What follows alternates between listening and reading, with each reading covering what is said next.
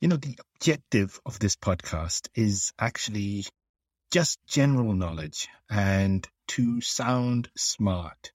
The objective here is not to make you super knowledgeable about a topic, but just intelligent enough so that you can then go ahead and do your own research. One of the most interesting things I found is that the knowledge of history and an independent way to think about history and a different way to think about what happened in the past and questioning what happened and how it happened, and really just an understanding that everything that has happened in the past are stories. If you imagine that there is a football or a soccer match and it's live, yet both sides of the game have completely different opinions on an offside that could have happened during the match.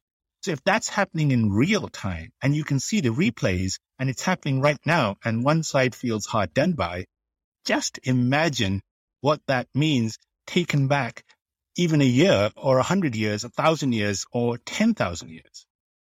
So the objective here is to make you curious and to question absolutely everything. And to me, history is more than just a historical event. It's a narrative, it's a story, and ultimately you control that narrative. When you go to a party and you can talk somewhat intelligently about, say, the concept of God, tribes in North America, or something else like socialism and capitalism or left wing and right wing, and you're the one person that has the different perspective, the different view, something out there, not necessarily crazy, but questions their reality and their understanding of the world, you're the one on top. You're the one who sounds intelligent, sounds clever, and then you force someone else to go and do their own research.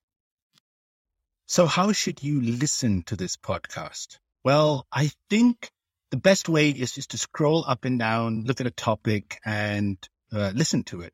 And you'll find that each topic is completely independent of the other. Even the series where it's part 1, part 2, and part 3, they are also independent of each other. You could listen to each one on its own merit, but I do hope that if you're listening to part 1, 2, and 3, then you do listen to all of them. Now, the other thing I would say here is that the early parts of this podcast have very dubious audio quality. It does get better later, but the early parts are still dodgy. So take that into account. And the next few episodes, especially episodes 2, 3, and 4 in particular, are very experimental. I'm just going to leave them up there. I'm not going to take them down. So go ahead and listen to it at your own peril, but it's episode 5 onwards that it gets a little bit more interesting, I think. And as it progresses, the narrative gets a little bit better, but really you can dive into any part of the episodes and it should work for you. It's independent. Okay, thank you for listening to the intro, and I hope you do enjoy aspects of this podcast. Thank you so very much.